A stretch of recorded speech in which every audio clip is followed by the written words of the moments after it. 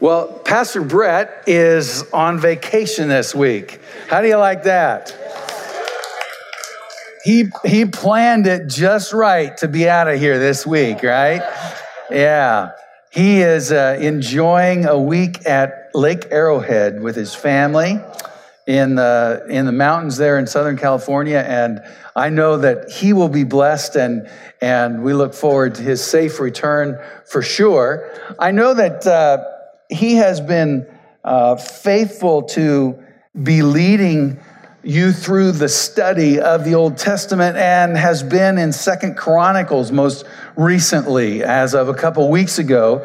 And I'd kind of like to jump off of there. 2 Chronicles, chapters 29, 30, and 31 is where Pastor Brett was 2 weeks ago.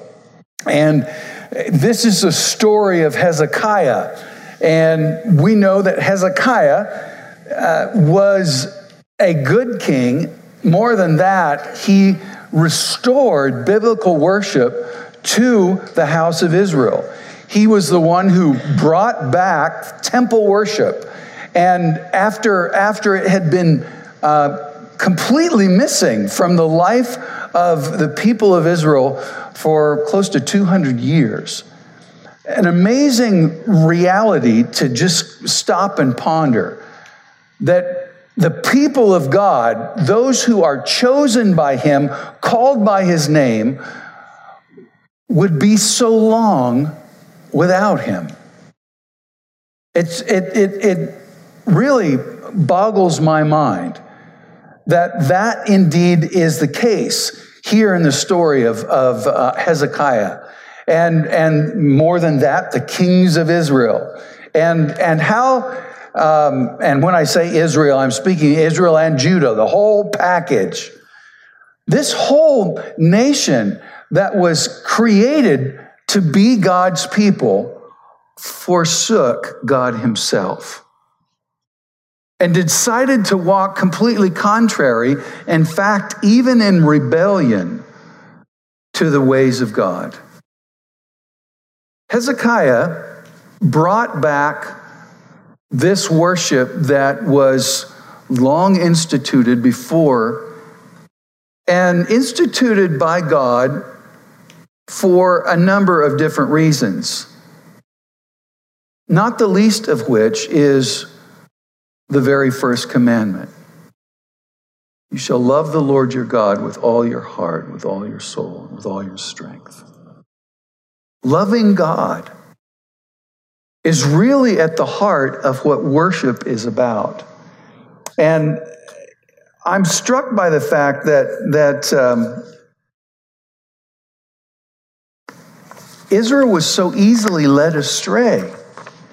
When you think about the fact that this nation that was birthed out of Egypt, well, in many senses, it had its birthplace there, out of deliverance, and crossed the desert only to say no to God's provision at the Jordan, right? And so they ended up wandering in the desert for 40 years. And in the desert, they experienced God's faithfulness in spite of their unfaithfulness. 40 years later, they come back and they finally enter the promised land. And they begin to take the land as God intended them to take, and yet very often did not follow through with the Lord's clear instruction.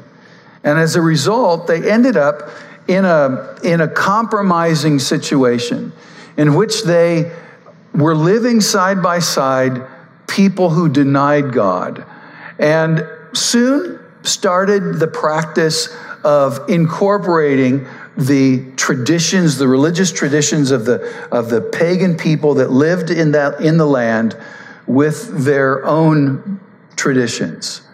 Soon it became all mixed up and you couldn't tell what was what. And that whole process strikes me as being honestly unthinkable When you think about the miraculous things that God had done among them on their behalf, how could in my little pea brain, I can't figure out how you connect God's miraculous work with this way over here that completely denies him. What's in between is humanity, fallen humanity. It's no accident that the people of God are likened unto sheep throughout the scripture. Jesus himself was very clear in likening the disciples to sheep. And it's interesting to me that is the case. I mean, why not geese? Why not eagles? Why not rams or whatever? The bottom line is that he likens us to sheep, and there's a good reason for that. For a long time, my dad told me years ago that sheep were nearsighted. And that is a curious reality of what they are, who they are as sheep. And it's interesting, I did a little research on that, and that's only partially true.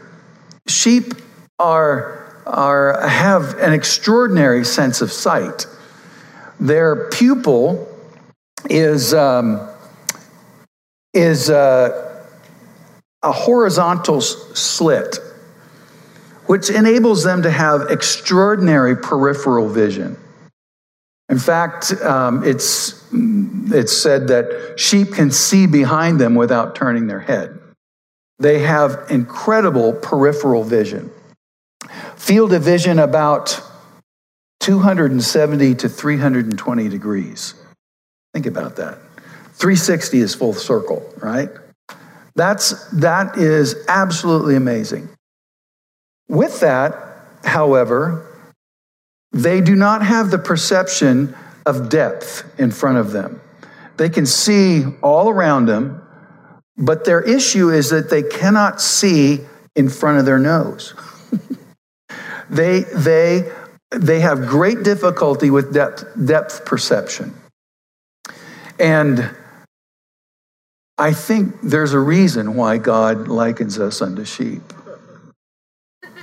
We have a real problem with depth perception a lot of times, don't we? We cannot discern very often in our own fleshly fallen nature. We seem to not be able to discern that which is good and that which is evil, because our depth perception is out of whack. See, interesting as well that with that wide peripheral vision, sheep are aware of their surroundings. They're also very nervous creatures. They are easily skittish. And so with the awareness of everything around them and yet being frightful, if you will, sense is that they are frightened easily by anything and everything around them. That inability to see clearly right in front of them leads them to move from one clump of grass to another clump of grass to another clump of grass without exactly knowing where they're going. And that peripheral vision, being frightened and very aware of their surroundings, creates that nervous creature that soon gets off track, easily gets off track. And that's the picture of humanity. It's the picture of the children of Israel. They are easily led astray by their own insecurities. It's interesting. We watched the movie the other night, The Shack. How many of you have read the book or seen the movie, The Shack? Yeah. Very interesting take on who God is. And one of the one of the statements that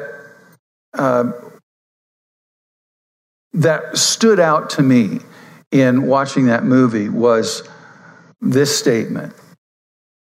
God says to the young man in the movie, "You don't believe I'm good, do you? You don't believe I'm good. Otherwise, you would trust me. Otherwise, you would not doubt that my hand is full of good provision for you." And that's really who we are as well. A lot of times we find ourselves in challenged by various things in the world, and we forget so easily that God is good and his promises never fail. And so if we look at that as the human condition, and Israel, the children of Israel, as plain old ordinary human folks, an awful lot like us, perhaps it's not so hard to see how they wandered away so quickly, because they quickly forgot God's provision in the past and his promise for the future. Now, I'd like to take a look at tonight at this human condition in light of this section of scripture where Pastor Brett took you a couple weeks ago. This resurgence of biblical worship. And I'd like to suggest to you that because of our human condition, because of our honest propensity for getting lost, and stubbornly so being lost, our prideful self-centeredness getting in the way of our understanding of God, it serves as a vigilant or a constant and very necessary call to worship. I think sometimes we come to church week after week and we participate in worship because, well, that's what we do, right? That's what we do on the weekend. Some of us are hungry for that. Some of us come out of habit, and some of us come kicking and screaming, quite honestly. And yet, the discipline of worship is something that is absolutely critical for us as believers if we are going to stay in touch with God as he intended. Because our human condition is such that it will easily lead us astray. Worship is that discipline of coming again and again and again before the Lord and being reminded of who he is and who we are in light of who he is. Worship is about the heart, and it's something that we must practice. The word practice bears with it the connotation of doing it over and over and over and over. Dan, you play guitar really, really well. How did you get there? Lots of practice. Lots of practice. And there are plenty of us, mediocre guitar players, who don't practice, and we're never going to be great. We're never going to get there because we don't repeat it. We don't go over and over and over. But that's the requirement of us in our worship, to practice it, to put it in place over and over and over again. It is something that we do intentionally, very purposefully. not casually. Worship is not something that just happens to us. It is something that we enter into intentionally. It is the practice of giving our full, undivided attention to God. That's the definition I really like to use when it comes to worship. The task of worship is giving our full, undivided attention to God. It's not the fuzzy feeling that happens when the music crescendos and the lights are low and we have this unique moment. Yeah, that's a beautiful moment in worship. But the task of worship isn't getting to the feeling. The task of worship is giving my undivided attention to God. Hebrews chapter 10, the writer says there in verse 23 through 25, "Let us hold fast the confession of our hope without wavering, for he who promised is faithful. And let us consider how to stimulate one another to love and good deeds, not forsaking our own assembling together, as is the habit of some, but encouraging one another, and all the more as you see the day drawing near." There's a corporate commitment to worship as well. We often think of, honestly, in our culture, we are very individualistic, right? After all, it's all about me. That's kind of the mantra of our day and age, right? And we tend to operate with this idea around worship too. We tend to operate that worship is a personal communion between me and God. And it is absolutely that, but that's not all it is. It also involves those around us. There's a reason why we come together to worship. We come together to spur one another on, to encourage one another in giving our attention to God. And that specific piece is something, again, that requires discipline. It's an intentional thing. We don't saunter in here by mistake. We come on purpose, and we enter in purposefully. Too often we think of worship as the activity, simply making music together or praying, either alone or with others. And those are the vehicles by which we worship. But those activities are not the essence of worship. Worship is what happens in our hearts and in our minds. And more precisely, worship happens between God and us. It is a very intentional relationship that we practice with God.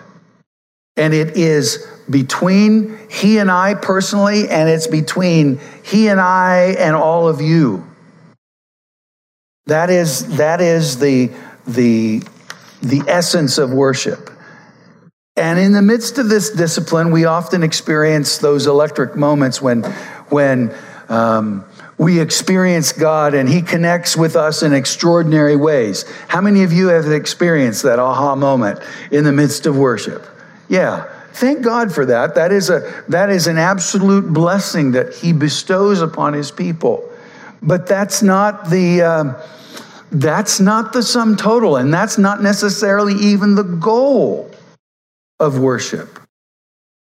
The goal is the connection. And it's in these moments that we discover God's great intention for us, His heart for us, His heart and mind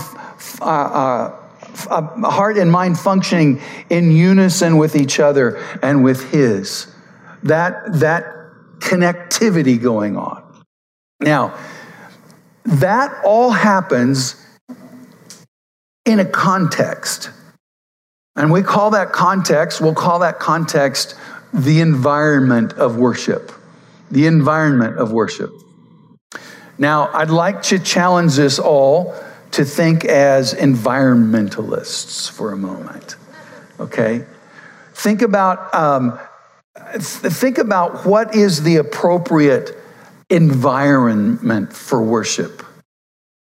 What is the appropriate environment for us to pursue the task of worship, that is, giving our full, undivided attention to God? What does that look like? My sense is that it's probably a little bit different for each one of us. Some of us find that environment to be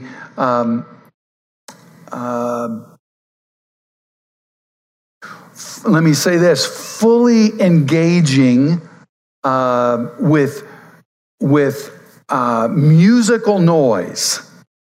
And so much so that you got to feel the music. You ever been at a place where you feel the music? There are some, even in our congregation, who say, I can't stand to feel the music. They're afraid to feel the music. And others who absolutely must feel the music to feel engaged. We could talk about why that happens, but the bottom line is there are different tastes, there are different styles, there's different content. All of that comes into play for all of us in individual ways. But we share that with one another. We share that corporately. This environment of worship, I'd like to take us back to 1 Chronicles chapter 16. If you would go there with me, 1 Chronicles chapter 16. Here we see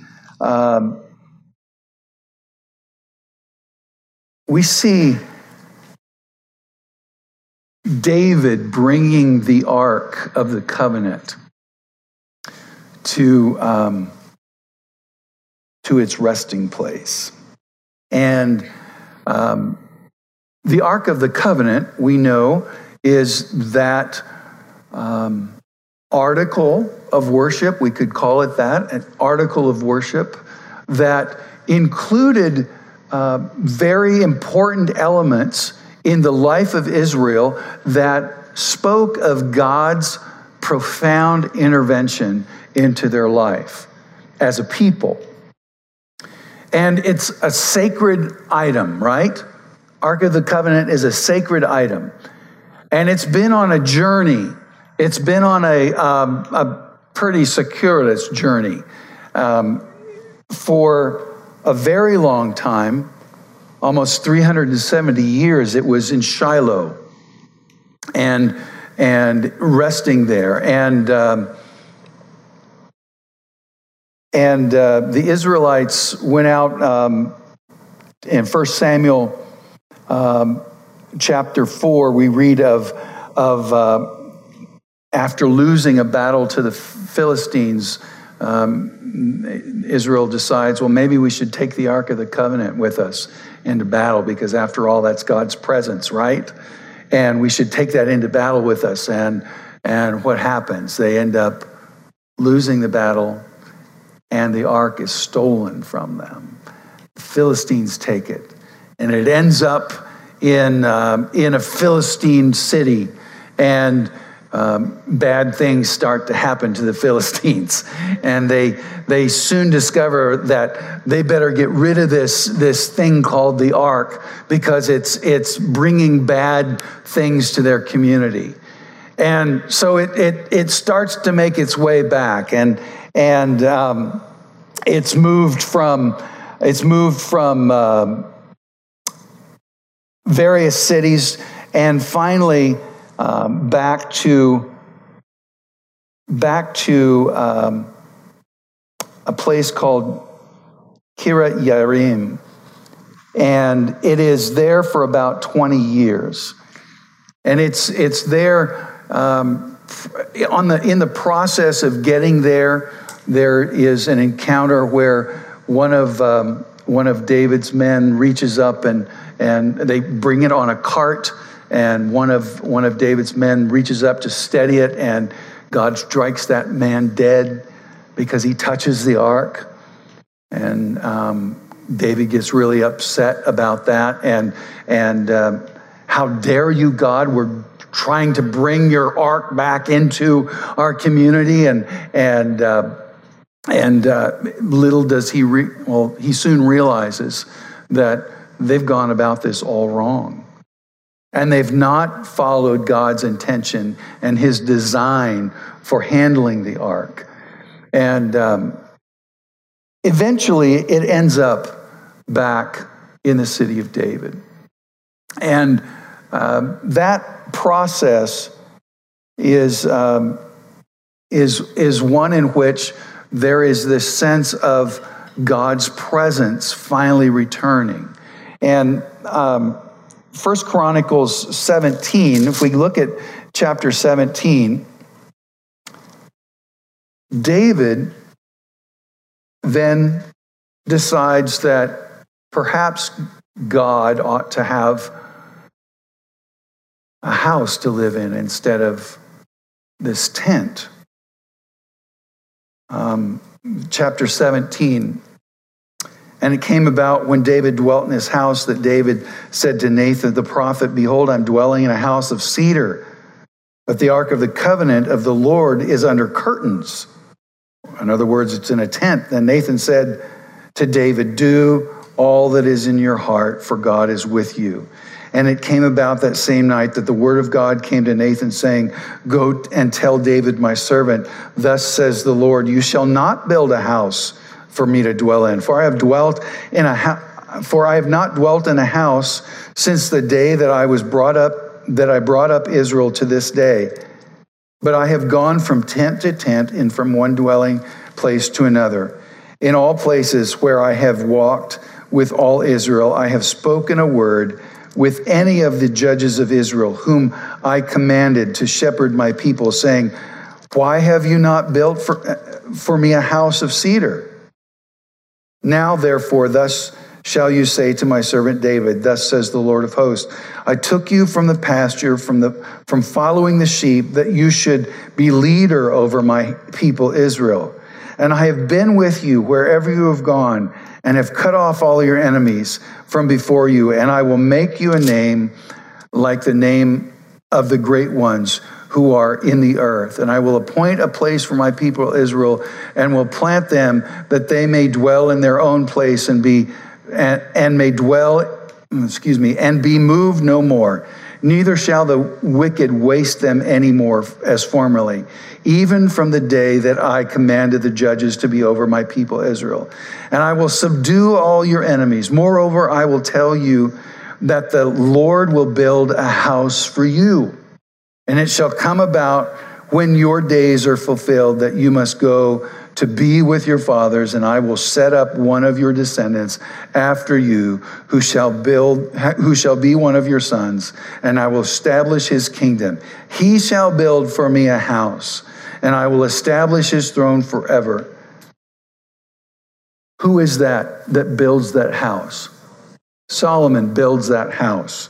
We know that David spent the rest of his life preparing for the building of that house. He collected all of the materials so that Solomon could build the house of God. And this desire for the presence of God is, I think, for us a good picture of what it means to worship. Because after all, giving our full undivided attention to God in the act of worship is what it means to commune with God. It means to share his presence. And the presence of God is part and parcel of what it means to worship. Take note in verse 2 of chapter 17. Nathan says to David, do all that is in your heart, for God is with you.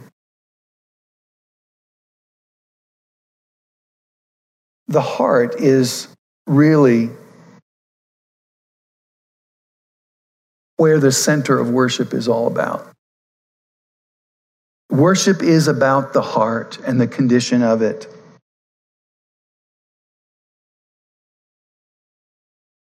What does a heart fit for worship look like? Let's look at verse 16. of chapter 17 of 1 Chronicles. This is David's response to the Lord's message through the prophet Nathan to him. Then David, the king, went in and sat before the Lord and said, "Who am I, O Lord God? And what is my house that you have brought me this far?" A heart fit for worship, first of all, is humble. Humble before the Lord. None of us can presume to be haughty in any way and expect to have audience before God. The very beginning of relationship with God is understanding our need of Him, recognizing our desperate need of Him. Jesus said, "Blessed are the poor in spirit, for they will see God." They are the ones who will see God. Humility is the number one characteristic of the heart that is fit for worship. Number two is gratitude. As we read the rest of this passage, let's look at verse 17. And this was a small thing in your eyes, O God, but you have spoken of your servant's house for a great while to come, and has regarded me according to the standard of a man of high degree, O Lord God. What more can David still say to you concerning the honor that is bestowed on your servant? For you know your servant. O Lord, for your servant's sake and according to your own heart, you have wrought all this greatness to make known all these great things. O Lord, there is none like you, neither is there any God beside you, according to all that we have heard with our ears. David is overwhelmed with gratitude for what God has done for him and through him. That gratitude is part of the characteristic of a heart that is fit for worship. Let's go to 2 Chronicles chapter 3. 2 Chronicles chapter 3. Here we see Solomon beginning his work on building the temple. And he begins to build on Mount Moriah. Mount Moriah, is there significance to that at all? Could it have been any other hill that God would have had his temple built on or his house built upon? Mount Moriah, we know in Genesis chapter 22, we read the story of Abraham who took his son Isaac and offered him as a sacrifice of obedience to the Lord. That took place on Mount Moriah, this very place. At the end of 2 Samuel, we see David in this, pretty much kind of a last-ditch effort of his kingdom as king, makes this ridiculous, well, maybe it wasn't ridiculous in his eyes, but it sure was folly in God's eyes, to take a census of the people.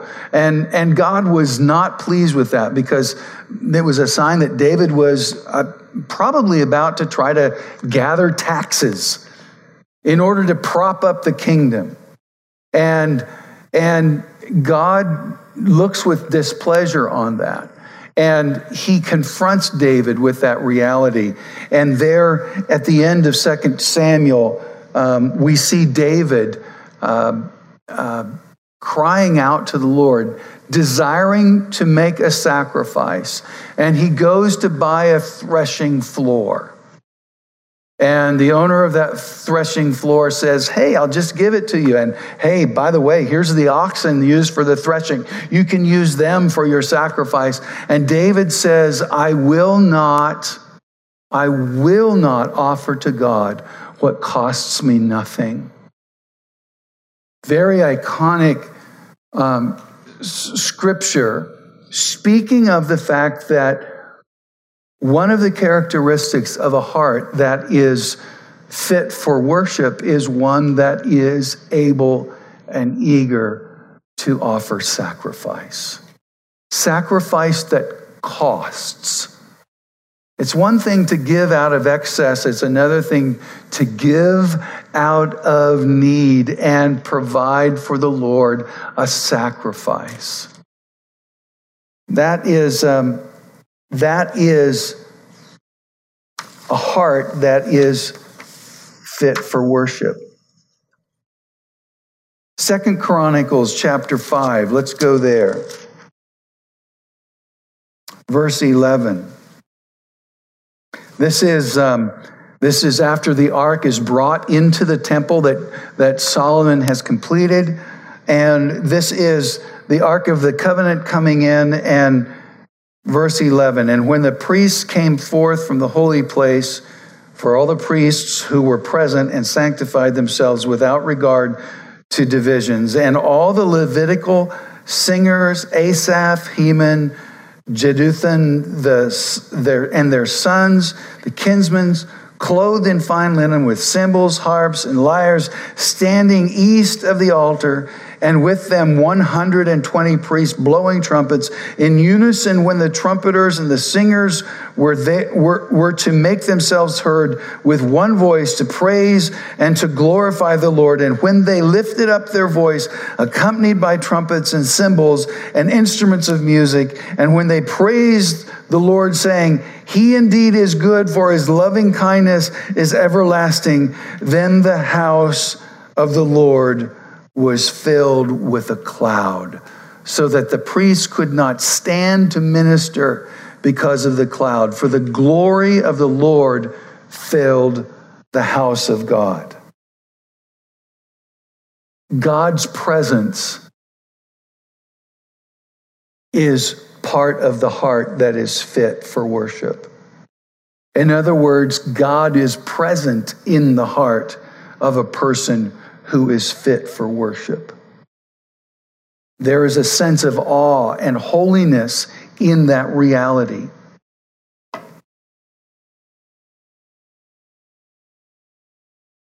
Second Chronicles 6, verse 22, next chapter.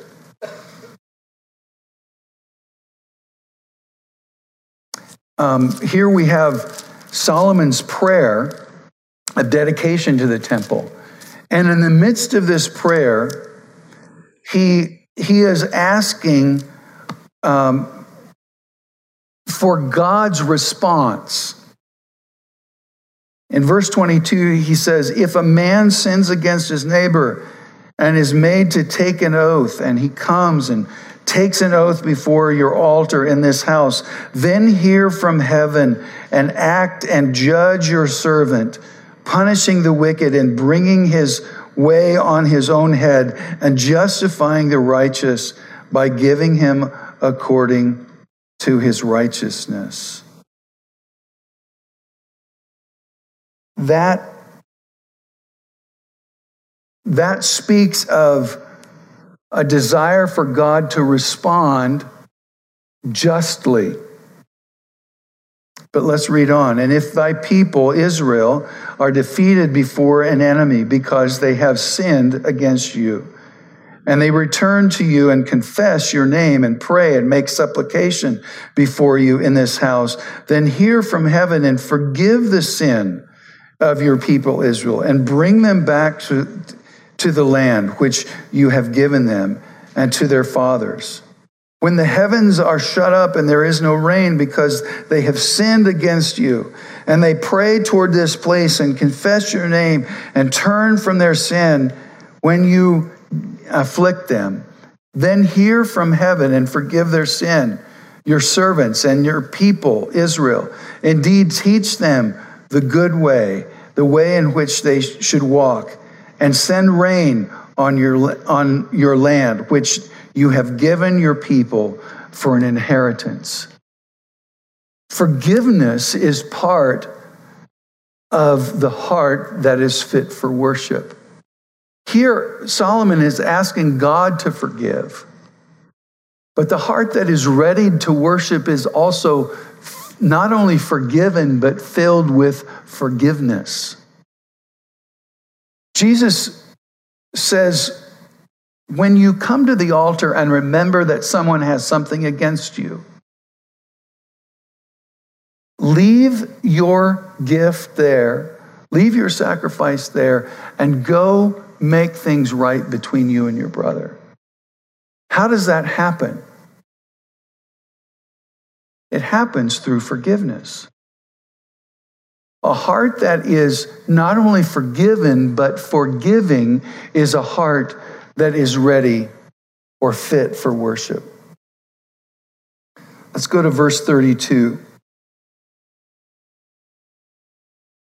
Also concerning the foreigner, who is not from your people Israel, when he comes from a far country, for your great name's sake and your mighty hand and your outstretched arm, when they come and pray toward this house, then hear from heaven, from your dwelling place, and do according to all for which the foreigner calls to you, in order that all the people of the earth may know your name and fear you as do your people Israel, and that they may know that this house which I have built is called by your name. A heart that is fit for worship is one that is inclusive. One that doesn't hold people who are not necessarily of us at arm's length. Rather, a heart that welcomes even the foreigner in. That is a heart that God delights to commune with. Let's go to verse 34. And when your people go out to battle against their enemies, by whatever way you shall send them, and they pray to you toward the city which you have chosen, and the house which I have built for your name, then hear from heaven their prayer and their supplication, and maintain their cause. A heart that is ready for worship is one that experiences the support of God himself and is able to give support. To maintain their cause speaks of support that is there not because of what they've done, but who they are. That support, that willingness to gird up one another, to gird up another, is part of what it means to be ready to worship. Verse 36. When they sin against you, and there is no man who does not sin, and you are angry with them, and you deliver them to an enemy, so that they take them away captive to a land far off or near. If they take thought in the land where they are taken captive, and repent and make supplication to you in the land of their captivity, saying, we have sinned, we have committed iniquity, and we have acted wickedly. If they return to you with all their heart and with all their soul in the land of their captivity, where they have been taken captive, and pray toward their land, which you have given to their fathers, and the city which you have chosen, and toward the house which I have built for your name, then hear from heaven, from your dwelling place, their prayer and supplications, and maintain their cause, and forgive your people who have sinned against you. A heart that is ready for worship is one that is eager to confess and repent.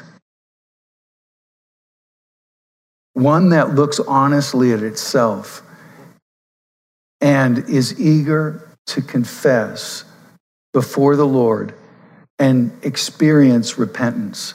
The the response of God in that is restoration.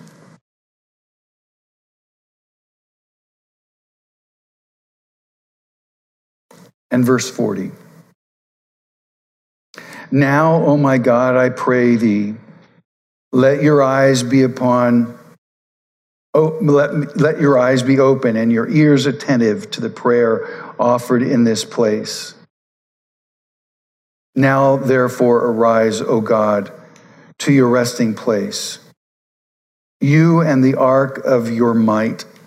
Let your priests, O God, be clothed with salvation, and let your godly ones rejoice in what is good. O Lord God, do not turn away the face of your anointed. Remember your loving kindness to your servant David.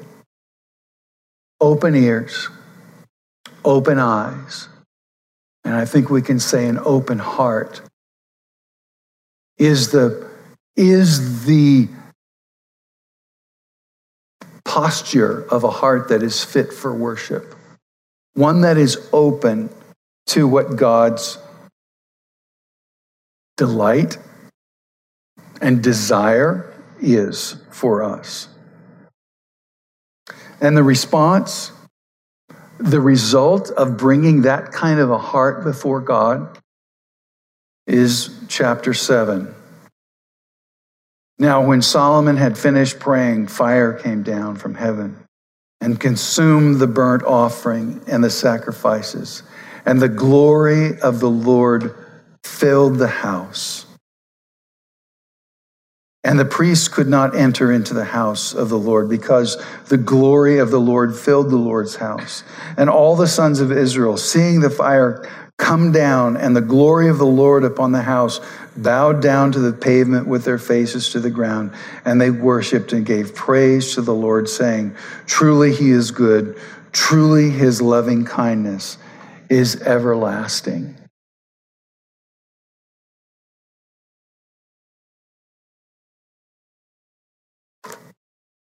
We started with this idea that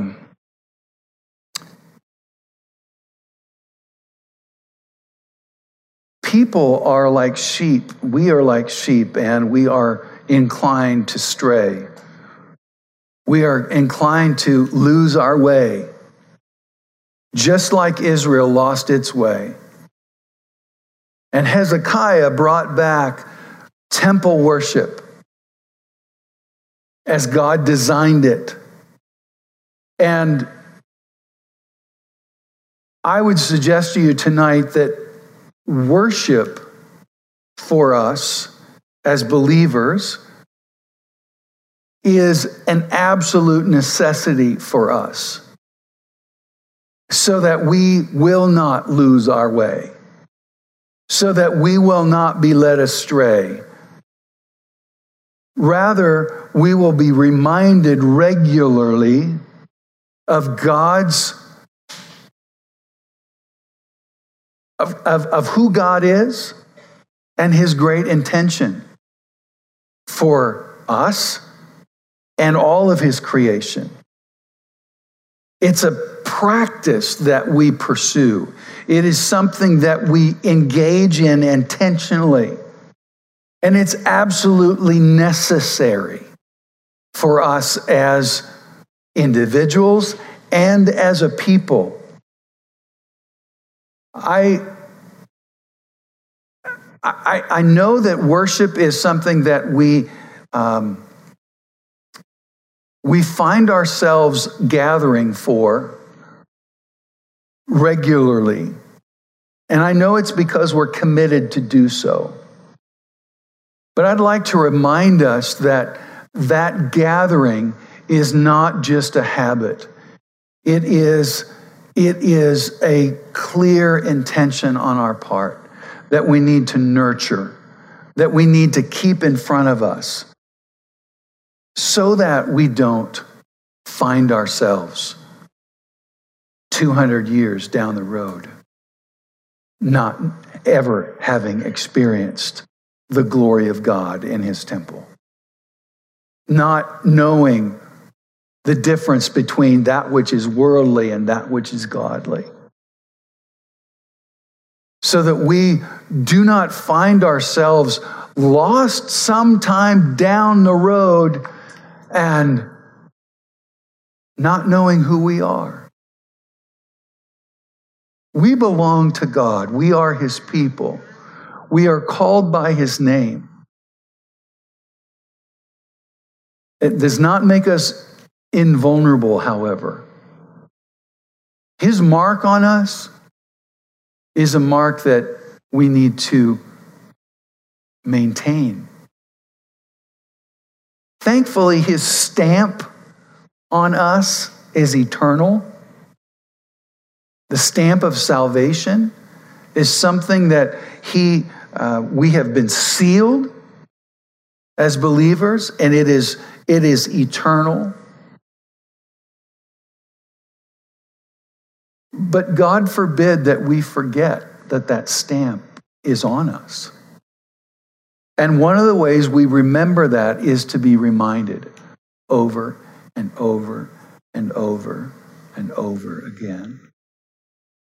Because we need to be reminded over and over and over and over again. It's who we are. Let's pray together.